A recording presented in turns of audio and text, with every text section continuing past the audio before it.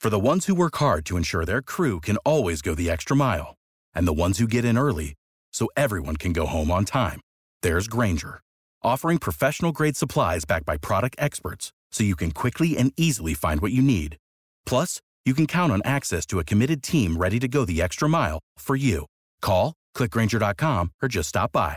Grainger, for the ones who get it done.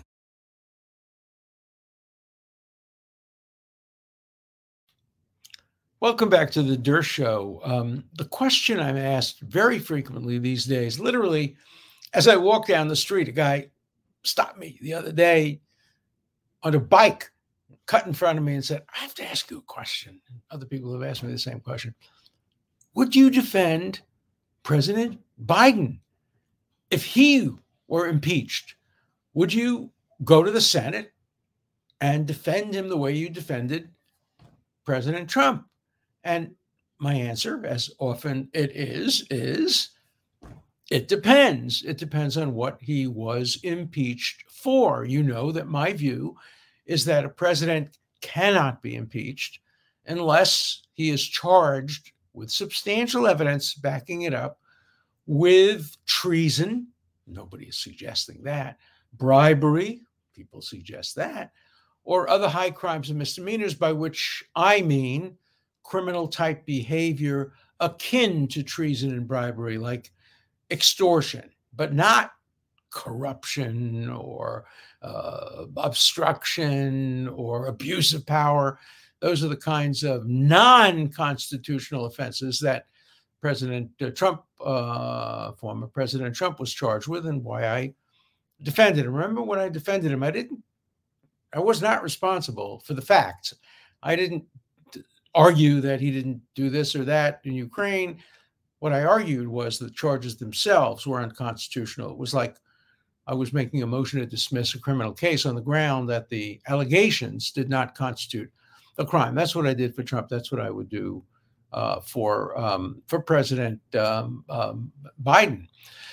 Now, at the moment, it looks like they are looking into the possibility of charging him with some species of bribery. But to charge him with that, they'd need evidence. They'd need evidence that he actually took money. Certainly, they're not charging him with paying a bribe. They would charge him with his son receiving a bribe and him being complicit in the bribery. Now, we know there is already evidence that Hunter Biden got money he certainly didn't deserve based on his education. Yes, he went to Yale Law School. I know, and so did I. But nobody is going to pay him, if his name weren't Biden, the kind of money he got from China, Ukraine, and other sources. So we know that the people who paid him the money expected him to sell them access to his father. We know that he didn't mislead them into saying, well, let me put it this way. He didn't say to them, no, I'll take the money, but I won't give you access to Biden. They wouldn't have given him the money. Obviously, he at least created the impression that he would be giving them access. Now, the question is, did he give them access? And is that enough? There are so many questions that revolve around the impeachment of a sitting president. Number one, in my interpretation of the Constitution, I know there are some who interpret it differently, but in my interpretation of the Constitution, the impeachable offense has to occur during his presidency, not the vice presidency, not when he was in the Senate, but when he was president of the United States. That means over the last 3 years, 2 years and 11 months from the time he was president. Most of the allegations against him don't fit into that time period. They fit into the time when he was either the vice president, that's the Ukraine situation, China situation, or when he was in the Senate. There was a Washington Post report talking about money being paid by lawyers in the tobacco industry to try to get settlements and that kind of thing. that would have occurred when he was in the Senate. I'm 100% sure that you can't be impeached for high crimes and misdemeanors while you were a senator. But what about when you're vice president? We don't know. There's no case. I've read every word of the Constitutional Conventions dealing with impeachment. Obviously, I did when I represented President Trump on the floor of the Senate. I had to read every single word. And there's not a word about whether or not a president can be impeached for actions he took while vice president. I do think it's possible that a president could be impeached if he committed bribery or high crime and misdemeanor in the process of becoming president. For example, if he bribed electors or took bribes from people in anticipation. Remember that Spiro Agnew resigned from the vice presidency for taking bribes when he was the governor of Maryland. But if I remember correctly, some of the money was actually paid to him while he was serving as vice president. So that's not as clear a case. And of course, he wasn't impeached. He resigned. So that doesn't serve quite as a precedent. But there are no precedents. So we don't know whether or not a president can be impeached for allegedly committing impeachable offenses when he was not the president of the United States. Also, the Democrats and the Republicans, are making the same mistakes. They are playing tit for tat. When I represented President Trump, I made a prediction publicly. I wrote it and I said it, that this is the beginning of a tit for tat situation where the next Democrat who's elected president is going to be impeached. And we know that Professor Lawrence Tribe said that he wanted to impeach President Trump the day he got inaugurated. And we know that Congresswoman Green said the same thing about President Biden. She said he should be impeached on the day he was inaugurated before either of them had an opportunity to commit impeachable offenses. So we know that Alexander Hamilton's nightmare, he said the worst and the most dangerous thing is for impeachment to turn on who has more votes and on partisan considerations. And we're seeing that happening right now. So the short answer is I would apply exactly the same standards in deciding whether to represent the President Biden as I applied to the decision to represent President Trump. I wouldn't make as many enemies if I defended President Biden, certainly among my liberal friends and family. Probably make a lot of enemies among Republicans, and I expect that. Look, my job has been for the last 60 years to make enemies, the right kind of enemies, and always to try to be on the side of principle, which always means you're going to make enemies because there are very few people who really care about principle. Most people care about their side winning. And so if you represent the other side and help the other side win, nobody's going to like you on that side. So that's part of the problem of being a principled constitutional lawyer, a principled defense lawyer. Do I think there's an impeachable case against President Biden? There's smoke. There's no question that Hunter Biden took money that he was not entitled to, and that the people who gave him the money thought he was going to give them access. We know that. What we don't know is whether there's a smoking gun or a smoking cigarette butt. That is just a tiny little thing. A smoking cigarette butt wouldn't rise to the level of high crime and misdemeanor. A smoking gun might very well.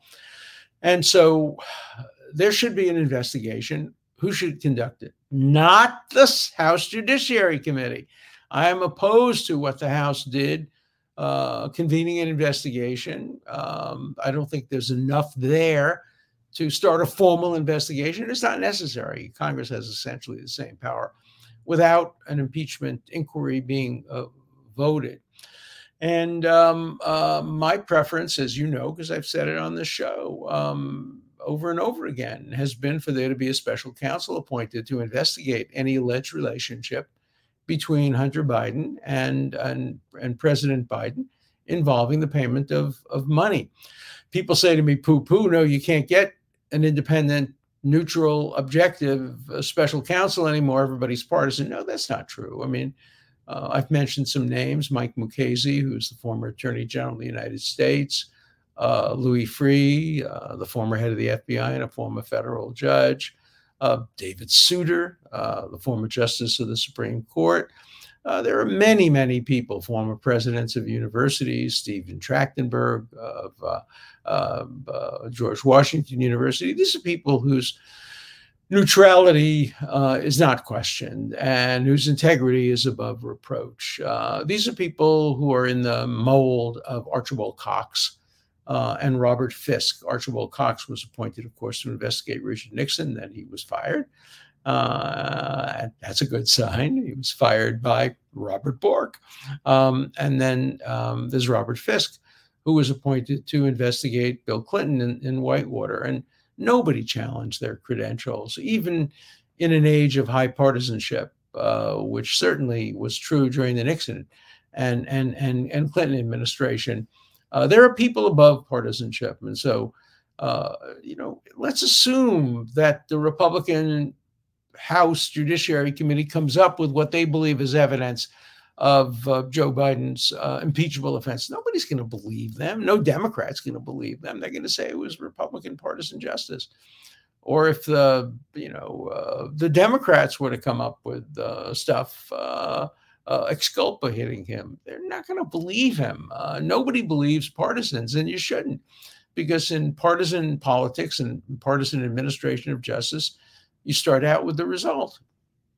Biden's guilty if you're a Republican. Biden's innocent if you're a Democrat. That's the result. And then you move toward reaching that result, but nobody believes in the process. And so it doesn't have integrity, and it doesn't have any kind of credibility. And so what you do need, and what I was hoping right from the beginning, the Justice Department would be to ask around and get a list of very, very distinguished people and go through that list of distinguished people and ask them whether they would be willing to serve in this very difficult capacity. And it's very difficult. Look what happened to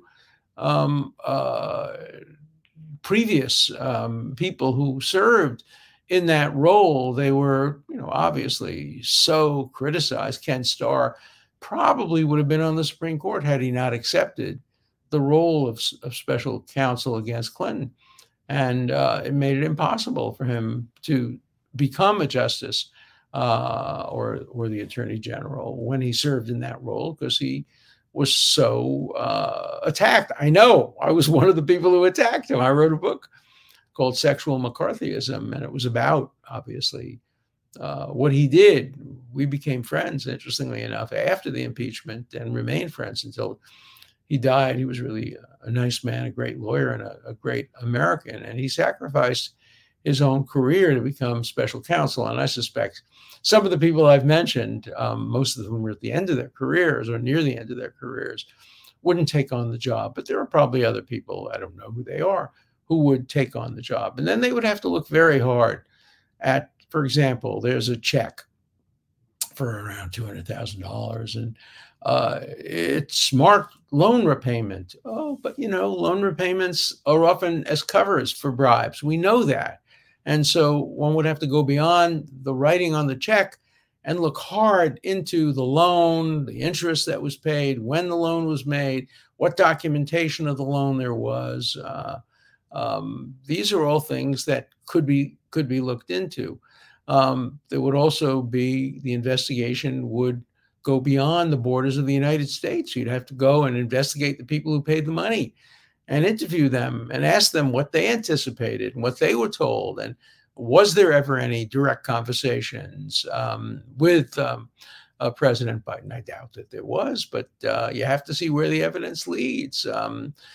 Right now, I would say there's something close to, akin to, or a probable cause that would allow a search, but not nearly enough to bring a criminal prosecution that would have to prove its case beyond a reasonable doubt. I don't even think the standard of clear and convincing evidence or a preponderance of the evidence has been met as to the elements of bribery, extortion, any of the other alleged high crimes committed while he was president against President Biden. But as a criminal defense lawyer, as a constitutional lawyer, I take on cases that involve important issues of criminal law, of constitutional law. And so the answer to the question is yes, I would probably defend President Biden on the legal issues, the constitutional issues, not necessarily on the factual issues. That's not where my forte is. I'm pretty good at it, but my preference is to defend, as I defended President Trump, purely on the constitutional issues. Now, if he were to be impeached, I don't think he's going to be impeached, but there's a possibility. Remember, all impeachment requires is a partisan vote of the Republicans. There are enough Republicans today, if all of them voted for impeachment, to impeach him. Now, impeachment is just an indictment. But if he were to be impeached, it would not be the dumbest thing in the world for him to ask me to defend him. Having the man who defended President Trump defend President Biden would maybe give some credibility to the defense. Again, I don't know whether I would accept. I'm already the oldest person in American history ever to defend the president in an impeachment before the Senate. But that was already a couple of years ago, so I'd be much older at this point. I still think I'd be able to do it and mount a good defense, but I don't think he would ask. I think his Democratic functionaries would say, no, he defended Trump. He can't defend you. That's not a smart thing. Some of the greatest lawyers in history have defended people of the opposite party. Ed Bennett Williams did that frequently. He was a very active Democrat, and he defended many Republicans. He was very anti-communist. He defended communists. He was very Catholic, and he defended atheists. So you defend people based on the principles and based on the law, not necessarily based on the party that you side with. So, yep. The answer is probably A, I would probably defend him. B, I would probably not be asked to defend him in front of the Senate. And C, whether asked to defend him or not, I would defend him in the court of public opinion if I believed that either the charged impeachment defense was not consistent with the limited constitutional criteria, treason, bribery, other crimes and misdemeanors, or even if it was, even if he were charged, for example, with bribery or extortion, I would myself at least look at the evidence and see whether or not I believe there was substantial evidence to support the charge. And if there was not, I would clearly defend him in the court of public opinion. So that's my answer. And I'm sure many of you will object to that. And so I'd be interested in getting your letters. In the meantime, let's turn to other letters. Oh, this is a nice one. I just received the book, obviously, War Against the Jews, today. Started reading it, and it is beautifully written. I'm very glad that I purchased it. Well, I'm glad it's beautifully written. I wrote it very fast. But, I'm a fast writer. I wasn't always. When I started out teaching at Harvard Law School, I didn't have a writer's block, but, I was afraid that if I wrote, people would know that I wasn't as smart as they thought I was. That's, people have that all the time. And so I was a little hesitant to put things down in writing. And then once I realized that didn't matter, I continued to write. And, as you know, I've written now 52 books and over 1,000 articles. So one of the librarians at Harvard said that I had written more words than any professor in Harvard's history. Not necessarily better ones, but more of them. And so that's something to be proud of, perhaps. Okay, more letters. What I don't understand is how the executive branch ever gets the authority to dictate these kinds of things to the states. They're talking about abortion pills, morning after pills. The FDA and other executive agency obviously play an important uh, practical role in government, I can't help but wonder whether Madison would be appalled at the way in which federalism has been bastardized. Of course he would be. And there is much too much power in administrative agencies today. It is a fourth branch of government. The law, and I think the Supreme Court will soon enforce that law, is that executive agencies have to be specifically mandated by Congress to do the job they're doing. They are really part of the three branches of government. They are part of the executive, but the role they play is circumscribed by the legislature. And if the legislature doesn't authorize it specifically, the Supreme Court is going to hold, and it's already adumbrated some of that in prior holdings. They're going to say, no, you don't have that power. Hey, Alan, I have a hypothetical question related to shouting fire in a theater. I imagine this idea extends to someone also screaming, they have a gun at a rally. Yeah, I think it probably does do that. Or somebody pointing out. Now, that's speech, perhaps, but it wouldn't be constitutionally protected speech because it would constitute, in effect, a kind of incitement. You might say it's not speech. It's just, again, a clang sign. Let's just, again, if somebody had a little machine that went off, if you press the button, it says, duck, he has a gun. That wouldn't be protected speech. Okay. So do you think it would extend to someone screaming Nazi at a rally when the Nazis typically get attacked on sight? It seems like that fulfills the idea of appealing to someone's innate fears. Would that rise to incitement? I think the answer to that is no. When you yell Nazi at somebody, that actually happened to me, my father, and my brother when we were teenagers, I think maybe in our early 20s. We're in a synagogue, and there was a man sitting on I was sitting on one side, my brother on the other, my father in the middle. There was a guy next to me, and there was a guy next to my brother on the other side. And the guy next to my brother started looking at the guy next to me, looking at him. I was watching him, looking at him. Suddenly he yelled out an animalistic shriek, and he yelled out, "Capo, capo!" This man had seen this other Jewish man who had served as a capo to the Nazis during the Holocaust. He leaped over my brother, my father, and me and started strangling this guy. The other guy ran out and was never seen again in the neighborhood. So capo is like Nazi, but I think it's probably protected speech. Look, these are hard questions. That's why I teach them. Closed sessions, this is talking about Hunter Biden not wanting to be in a closed session, allows for lengthy questioning, whereas public sessions are limited to 5-minute questioning, which are often lengthy propaganda sessions. I agree with that, but that misses the point of what Hunter Biden was calling for. He was saying he'd be happy to answer long questions, deposition, but let it be public. He wasn't saying it had to be the kind of public hearing that we have all the time, with senators, congressmen being limited to 5 minutes and making oftentimes really ignorant speeches. I agree with your assessment, but I don't think that's what Hunter Biden was asking for. I think he was just asking that the deposition session, which could be unlimited time period, be made live and public. And, that, as I said, I thought that argument prevailed in the court of public opinion, but wouldn't prevail necessarily in the court of law. This is one. It starts out by saying, great hair in today's show. I don't know, great hair. I got a short haircut when I came down to Florida. Professor Dershowitz says, I am boringly consistent.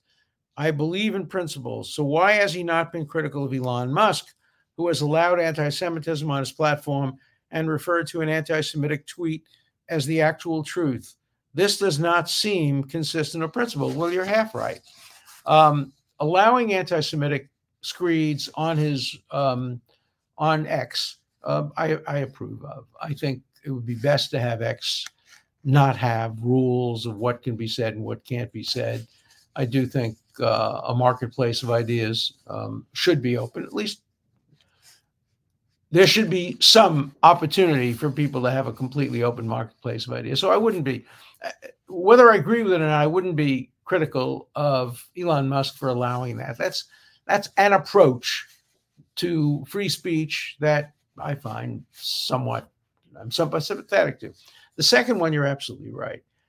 When he tweeted, "It's the actual truth," to an anti-Semitic tweet, he was wrong. And I do criticize him, and I do attack him for that. And I want to make it clear, if Elon Musk is watching my podcast, don't do that. That's wrong, and that deserves a criticism and condemnation. So I join in the legitimate criticism that was leveled at you for doing that. Here's one. What does God think of abortion? We'll never know. The Bible doesn't prohibit abortion.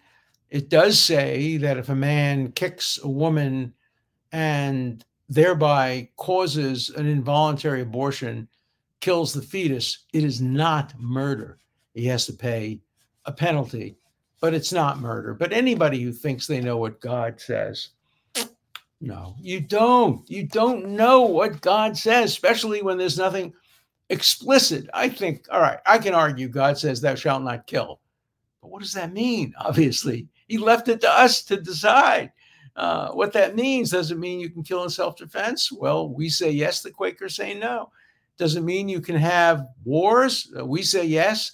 The Catholic Church for years has had a concept of just wars. Some wars, yes. Some wars, no. Can you execute people? The Bible says yes.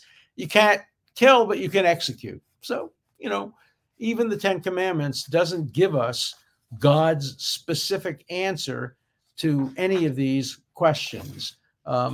If you believe in God, I think you believe in a God that left it to human beings to decide their own fate.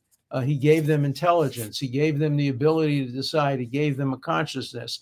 And he created a system of law enforcement which make people pay consequences for their failure to abide by man-made rules, which may be divinely inspired.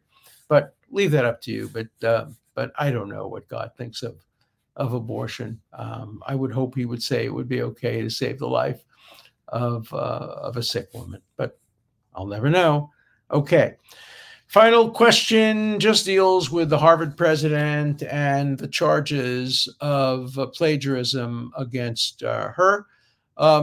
As I think I've mentioned before, there are 4 or 5 different types of charges. Some of them are just miscitations or a failure to put in quotation marks words that are quoted, but they were cited. But there's one very damning case, and there's a Wall Street Journal article about it today, by the woman who claims she was plagiarized by President Gay. And she said she came up with all these ideas, and President Gay borrowed them without attribution, without a citation, without mentioning her name, and that she was hurt. Her career was hurt by that, because careers in academia are often measured by how often you're cited. And if you're not cited, if you came up with a great idea that was borrowed and not cited, somebody's actually been harmed. So I would expect that, based on the Wall Street Journal article, Harvard should appoint not the board, not the corporation, they're insiders, they're the people who picked her, an outside public group of people who should look into this and issue a public report, not through the corporation, but independently, as to this specific charge of plagiarism. I think the public has the right to an independent evaluation. And if Harvard doesn't do it, it can still be done by others, by outsiders. But the important point is to get a credible, nonpartisan person to do that report. When I was accused by, obviously an anti-Semite, of plagiarizing my book, The Case for Israel East, they said the Mossad wrote it. Fortunately, I read everything by hand, and I was able to show I read everything. I immediately asked for an outside evaluation. The dean of Harvard Law School, her name was Elena Kagan, she's now a justice of the Supreme Court, appointed the former president of Harvard, Derek Bach, the former dean of the law school, Neither of them were friends of mine at all. They did a thorough investigation and said it was absolutely false. There was nothing to it. I did absolutely nothing wrong. And a year later, I got an award for writing. So, I was cleared completely and completely vindicated from a false charge. And the man who made the false charge had to remove it from his book. And eventually he was denied tenure at a university, in part for making the false charge against me. So justice prevailed. I want justice to prevail in the gay case too. I want to know whether or not she did or did not commit plagiarism. We'll see what happens. See you tomorrow. Tax day is coming. Oh, no. But if you sign up for Robinhood Gold's IRA with a 3% match, you can get up to $195 for the 2023 tax year. Oh, yeah. Sign up at Robinhood.com/boost by tax day to get the biggest contribution match on the market. Subscription fees apply. Investing involves risk. 3% match requires gold for 1 year from first match. Must keep IRA for 5 years. Robinhood Financial, LLC, member SIPC. Judy was boring. Hello. Then Judy discovered ChumbaCasino.com. It's my little escape. Now Judy's the life of the party. Oh, baby, mama's bringing home the bacon. Whoa, take it easy, Judy. The Chumba life is for everybody. So go to ChumbaCasino.com and play over 100 casino-style games. Join today and play for free for your chance to redeem some serious prizes. ChumbaCasino.com. No purchase necessary. Void where prohibited by law. 18+ terms and conditions apply. See website for details.